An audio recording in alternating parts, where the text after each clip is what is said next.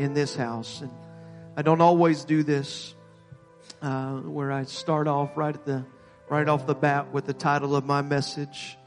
But today on Super Bowl Sunday, I am going to just give you a title today, and it is The Chiefs, a Sinner and a Cornerstone.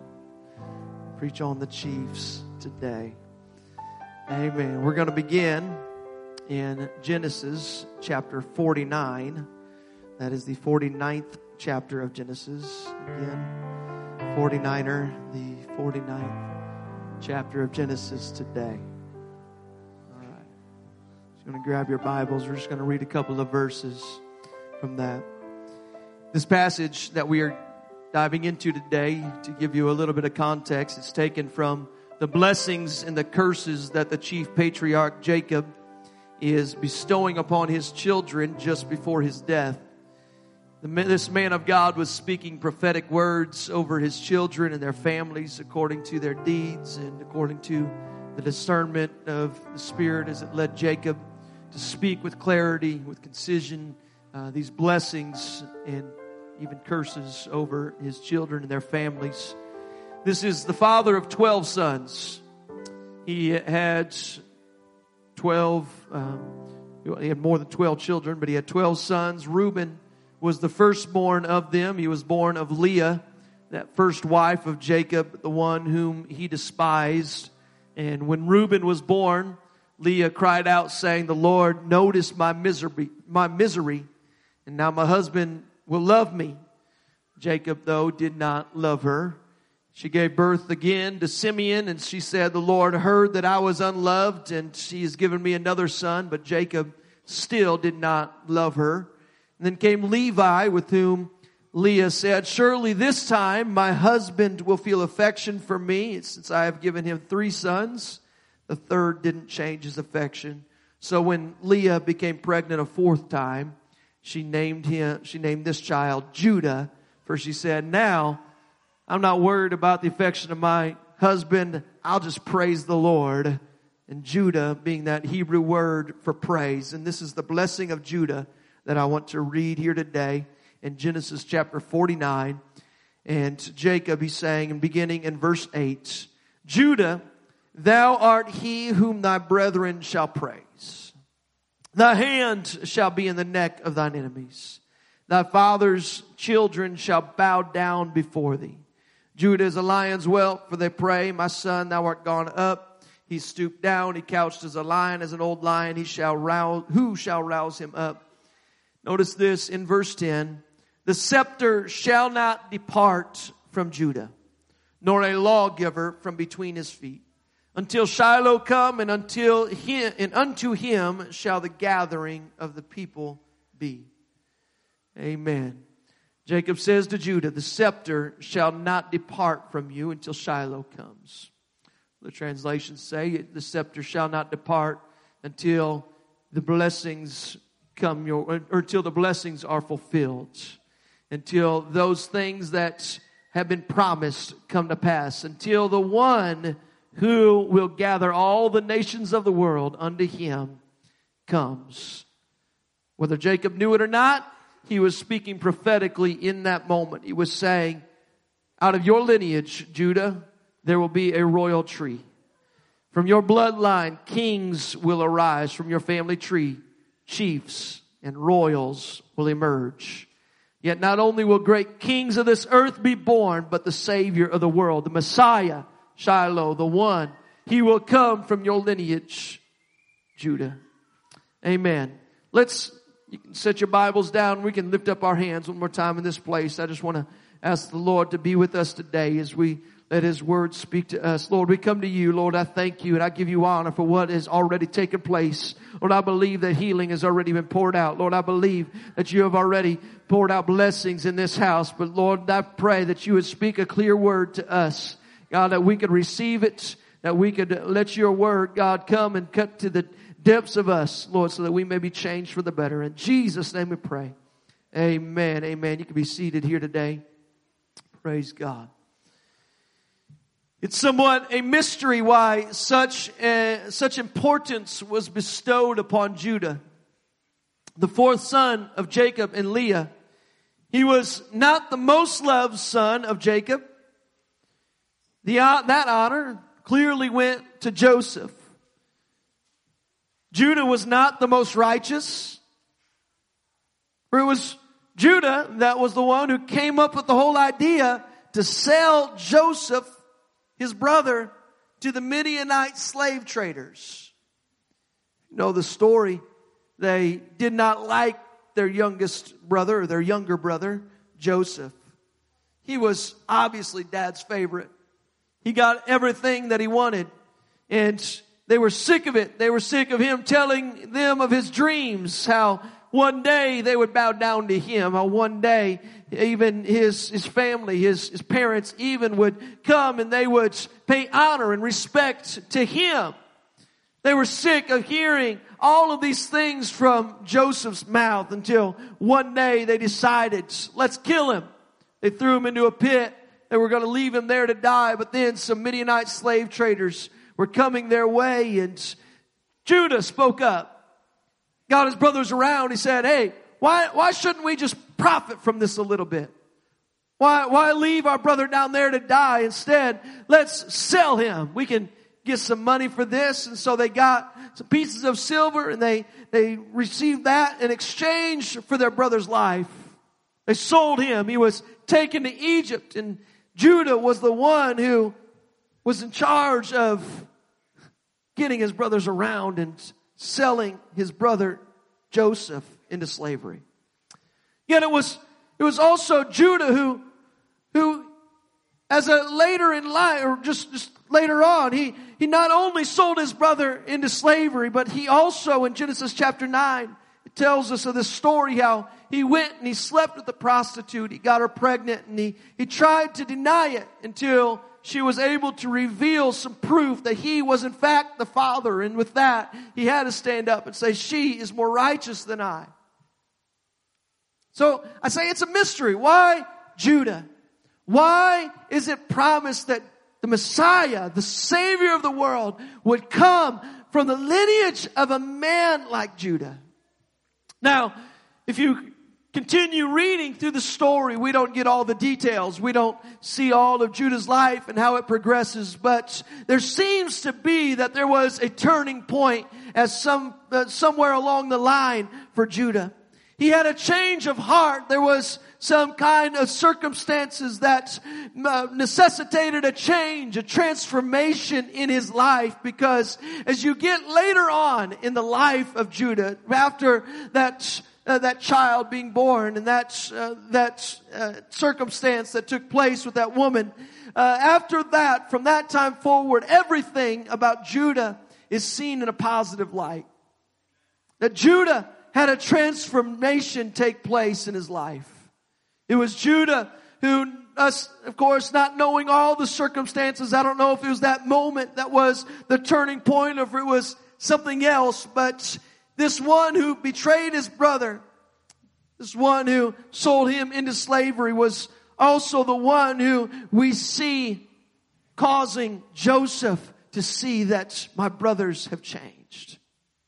See, Joseph, that brother who had been sold into slavery and whom had now ascended to second in command under Pharaoh in Egypt. He was there, and I know this is a familiar story for many, but I'm going to tell some of the details of how Joseph had ascended up, and he was now in charge of dispersing the grain to all of those who were in need. There was a famine that had come their way. It's been 7 years long. And with his identity hidden, Joseph, he saw his brothers come and they were needing some food. They were in search of some food, for they had none where they were living. And they came to Egypt, and Joseph, recognizing them, but them not recognizing him, Joseph decided, I'm going to test my brothers. He decided, I'm going to put them to a test. Something about tests today. I talk about tests in our first Bible study in here, but Joseph decided, I'm going to test my brothers. I'm going to see if they're still the same as they were when they hated me so much and they sold me into slavery. And so he does not hold back the grain. He gives that to them, but he tells them, he tells them, I think that you guys are spies. He finds some information about their family. Really, he notices that his youngest brother, Benjamin, had not come with them on this journey. And so them, having to prove that they were not spies, Joseph tells them, I need you when you come back, you must bring Benjamin. You must bring him with you, or else you're going to be in prison. You cannot come back here without your younger brother. So when Joseph did this, he sent them off, and of course they again had a time where they needed some food. This famine remained, and so they, needing to go to the one place around that had any food, they go to Egypt. But the father, Jacob, so reluctant about allowing Benjamin to go with his brothers.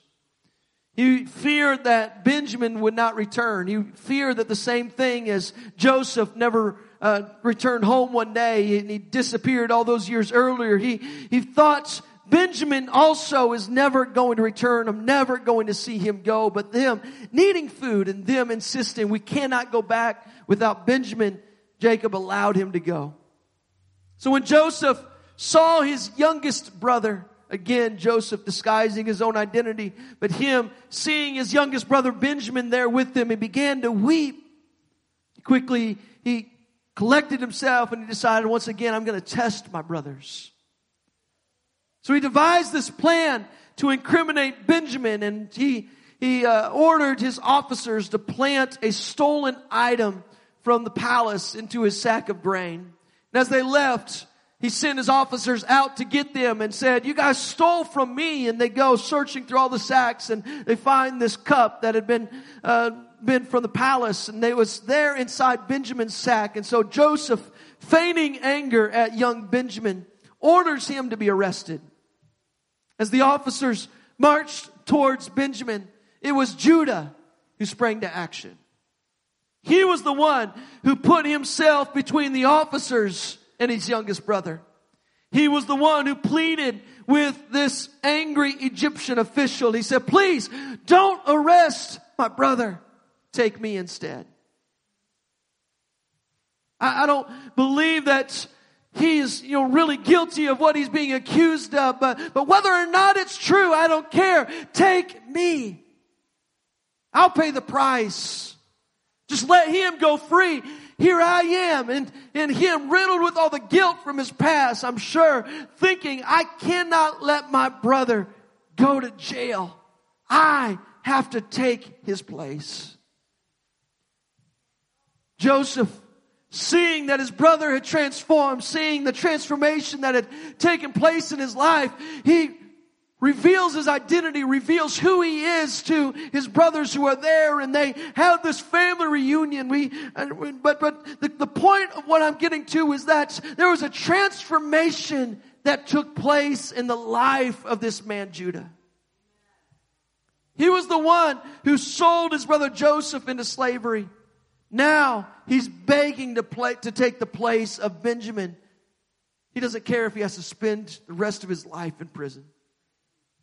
It was the transformation of a man who would become a chief among chiefs. He was a leader. He would become the forefather of kings. It was from his lineage that the Messiah would be born. The Savior of the world was going to come from Judah. The Savior of the world isn't going to come from the one who was the favored one from the earliest days. It wasn't going to come from the one who was perfect. It wasn't going to come from the one who had never made a mistake, but it's going to come from a man who had a transformation take place in his life. It was going to come from the man who, when he looked back, he had plenty of scars. He had plenty of reasons why he should have been thrown out, why he should be disqualified. When you look back on Judah's life, he was not perfect. He wasn't even close. But yet, when the time for blessing came, they said, Judah, it's from you that Shiloh's going to come. It's from you that the Savior will come. The Messiah will be born from your lineage. See, today, here in this place, surely there are those who can relate to Judah.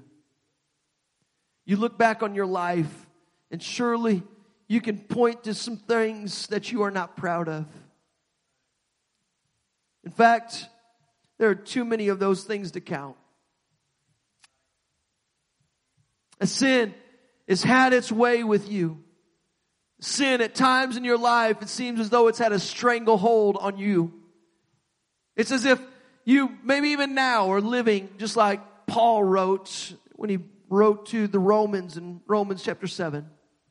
He talked about the curse of sin and what it's like struggling with sin, our flesh. He says, I know that nothing good lives in me. That is in my sinful nature.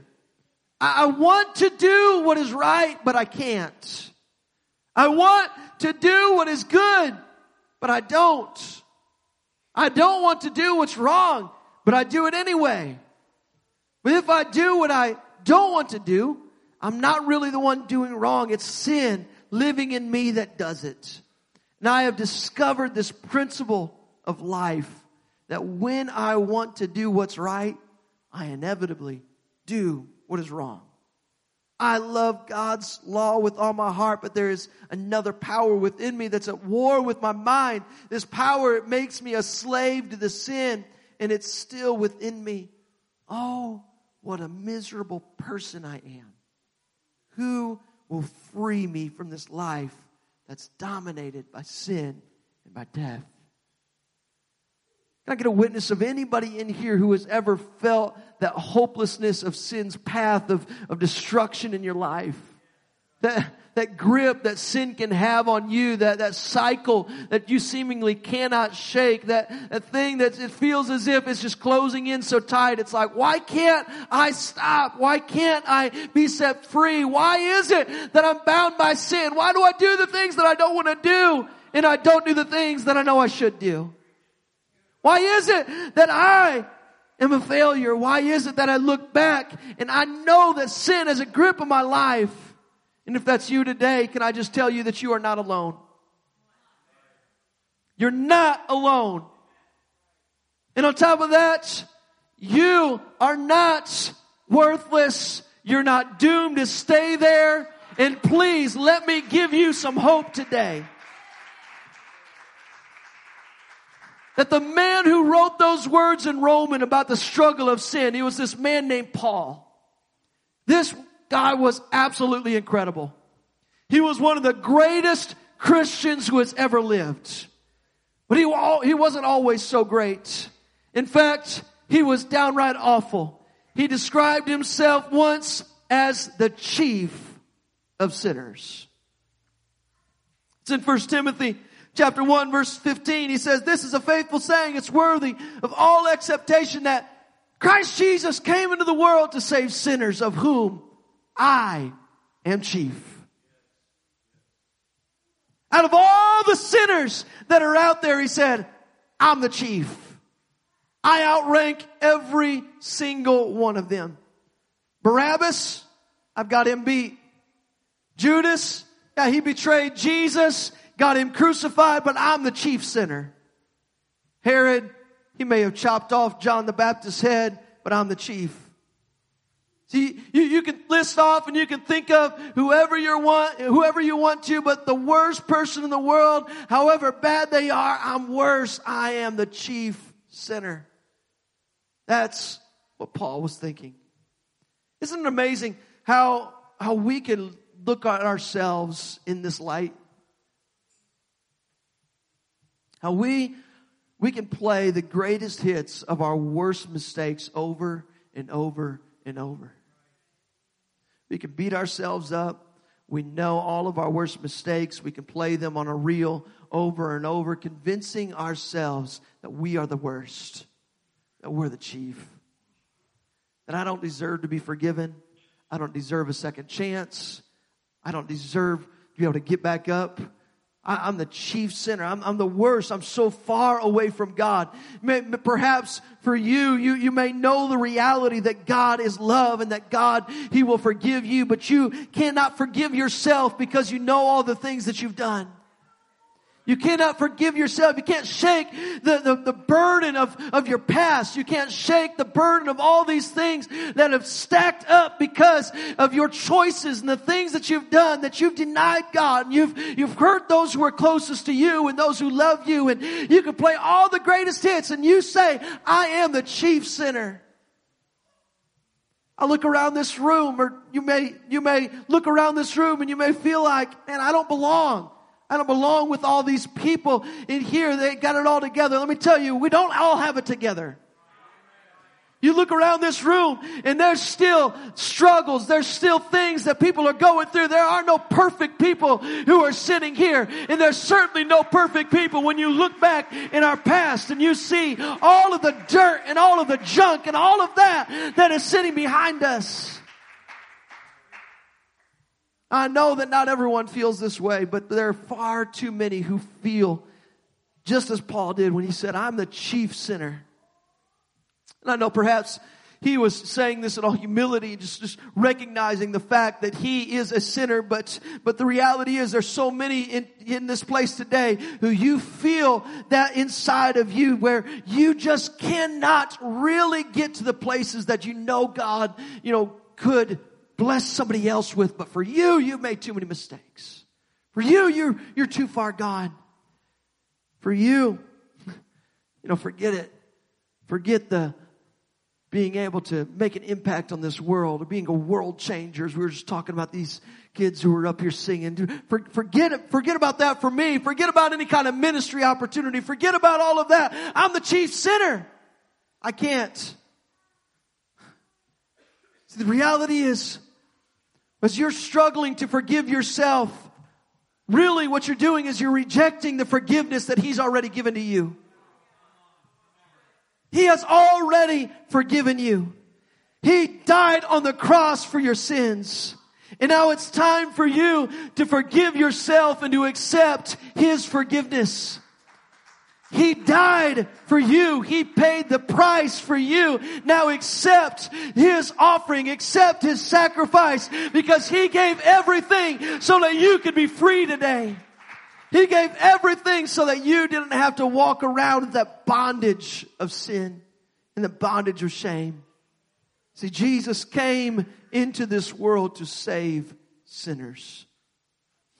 In Romans 5, verse 8, it says that God demonstrates His own love toward us, in that while we were yet sinners, Christ died for us.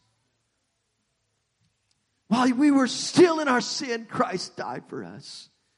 While I was still the one who's all messed up, who's still the chief of sinners, the one who is far away from God, He still died for me, because His love extends that far. His love extends as far away as you may be. God's love extends to you right now. See, we talked about Judah having a transformation story of his own, but Paul, he also had a transformation story. Just like Judah, he went, he was the one who sold his brother into slavery, and then he went, and by the end of his life is pleading to take the place of his brother in prison. Paul has a testimony to tell, and he shares it several times in the New Testament. Here he wasn't a thief. He wasn't a robber. No, he was an accessory to murder. He sought out Christians to have them imprisoned and even killed, and he loved it. He thought he was somebody. He thought he was doing something great. In his mind, he was doing the Lord's work. Then one day, at a time so unexpected, Paul came face to face with Jesus. Jesus knocked him right off of his horse. He was on his way to Damascus, this city there that he had heard there were some Christians that were hiding out, and he's on his way there to arrest them, hopefully just, wipe them out. And on his way there, Jesus, the resurrected Jesus, came to him. This is post-resurrection. Jesus had already been crucified. He'd already risen from the dead. He'd already ascended up into heaven, but he came back for a little conversation with Paul. And he said, Paul, I need you because you're going to reach millions. You've been doing everything possible to get rid of me, but I'm still here, and it doesn't matter how bad you may be. I'm going to use you for my glory. I have some transformation that's going to take place in you. See, in his mind, Paul, he's doing the Lord's work, but this day, this encounter with Jesus Christ changed everything. When Jesus is reaching for him, the chief of sinners, here he is meeting another chief. It's one who later Paul in his writings, he would refer to the one he met as the chief cornerstone. That chief cornerstone, this is in Ephesians chapter 2. It says, therefore ye are no more strangers, you're no more foreigners. Your life has been transformed, it's been changed, but now you are fellow citizens with the saints and of the household of God. You're built upon the foundation of the apostles and the prophets, Jesus Christ himself being the chief cornerstone. Paul, the chief of sinners, is meeting the chief cornerstone. Let me tell you, he's not just the chief cornerstone, but he is the King of Kings. He is the Lord of Lords. He is the great I am. He is the great God and Savior. He is the Almighty. He is, as we were just singing, the Alpha and the Omega. That is the beginning and the end. He is the light of the world. He is the bright and the morning star. He is the true vine, the way, the door, the truth, and the life. He is the firstborn from the dead. He is the head of the body and the first fruits of them that slept. He is the captain of my salvation. He is the Lion from the tribe of Judah. He is the author and the finisher of our faith. He is the one who I can go to in my time of trouble. He is the lily of the valley. He is the King of Salem, the rose of Sharon. He is the stone that was cut out from the mountain that came to rescue me. He is thy all in all. Jesus is the one who when I met him, he turned my life around. When I met him, he transformed my life. I've never been the same after meeting Jesus Christ. I may have grown up in this, but there was still a day in my life where I had to make a decision for myself to follow Jesus or to follow my flesh. And I chose to follow Jesus, and I am better for it. Telling you that when the chief of sinners meets up with the chief, the King of Kings, the Lord of Lords, the chief cornerstone, the one who when you get down to the foundation, it's a foundation that's not going to shake, it's not going to move, but it's firm, it's there. That, I'm telling you, is something that you can stand on, and you can begin to see the turn that you've been hoping for all those years living in misery. See, Paul, as he was writing about all the sin and what sin does to us, he was there. And I'll go back to that last verse of Romans chapter 7:24 that we were reading. It says, oh, what a miserable person I am. Who will free me from this life that's dominated by sin and death? I'm glad he didn't stop there. Because he said, thank God the answer is in Christ Jesus Christ our Lord. That is the answer to what I was searching for. Jesus is the answer. Jesus is the answer to your story. Jesus is the answer when you go and you look back on your shame. When you look back with shame on all the things that you've done. Jesus is the answer. I'm talking today to those who are here, and maybe you've been living for God for many years, but yet you still hold within you the shame and the guilt from your past. Would you give it to Jesus? Would you come to the chief cornerstone? Would you come to the King of Kings?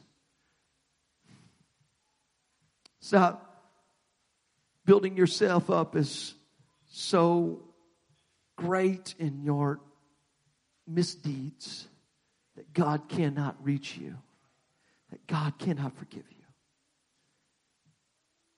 If God can reach Paul, if God could use a Judah, it's one who had a story of all the awful things, selling your brother into slavery,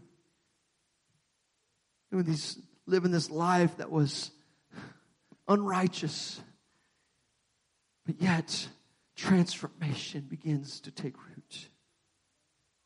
I'm telling you, when you begin to walk as a disciple of Jesus, as you begin to see Him and He reveals Himself to you and you abide in Him. Abiding in Him is simply coming to Him and finding a secret place of prayer. Saying, God, I'm tired of living the way that I've lived. God, I'm tired of this. That's you just saying, I messed up. I feel like I've gone too far. I need you. That's a prayer right there. And He'll meet you in your place of need. You admitting that you feel removed from Him and that you want Him to draw close to you, that's a prayer that He'll answer.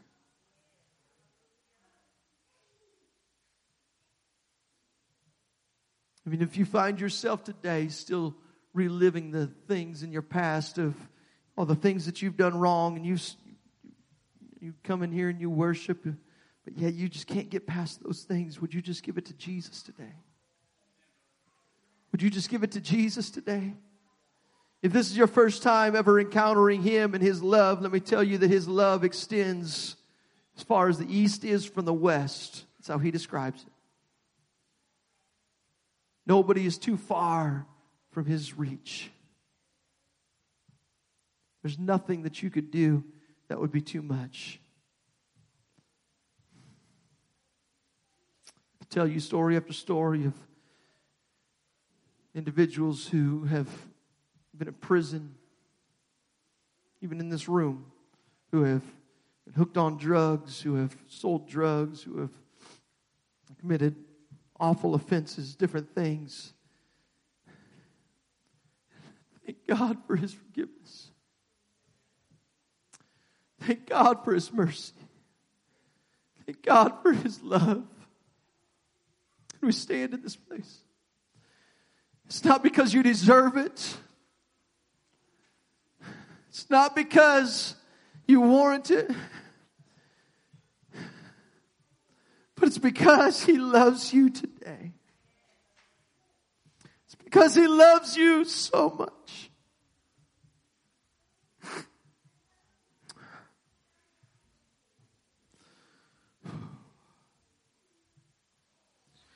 I have a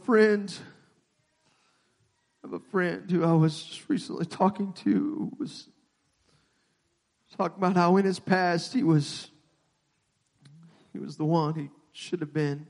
He was arrested several times, but should have been picked up many more than that. Selling drugs, theft, robbery, arson. All kinds of horrible things in his past that he'd done. Shameful things that... When he came and he finally saw Jesus, he saw, God, you love me enough to forgive me. Enough to forgive me of the people who I've ruined their life. And I want to go back. I want to try to fix that. But whether or not I can fix it, God, you still love me. Today, he's a minister of the Word. He's pastoring a church. He's received the love of God. He's a great leader. Thankful for him. I have a friend of mine who I grew up with in high school. My locker was right next to him all through school. I've been discipling him, and I'm thankful for a reconnection that happened just a couple of months ago. And David, he's not here today, but I'm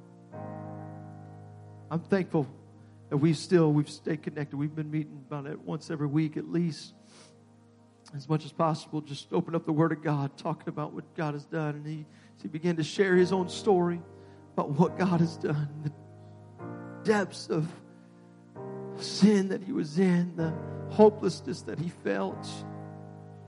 When I called him about 3 months ago, he was in a place that he said, I can't ever go back there. All I know is I can't go back to that. So hooked on drugs, out of his mind. Such a place mentally that he was arguing with God, standing in a field arguing with God, not even knowing that God, not even knowing if God was real at all. Completely out of his mind. Ended up with hypothermia because he's out, drugs, out in the cold for hours on end, and just had him so messed up, so far away.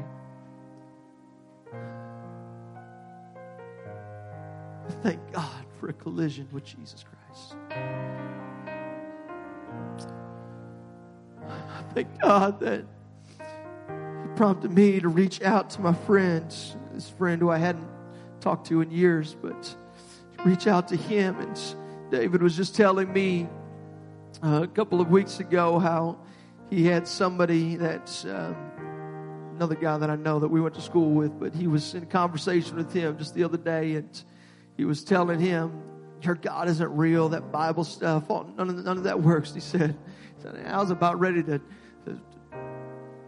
put up my hands and fight him over that. So that was my old self kind of coming out.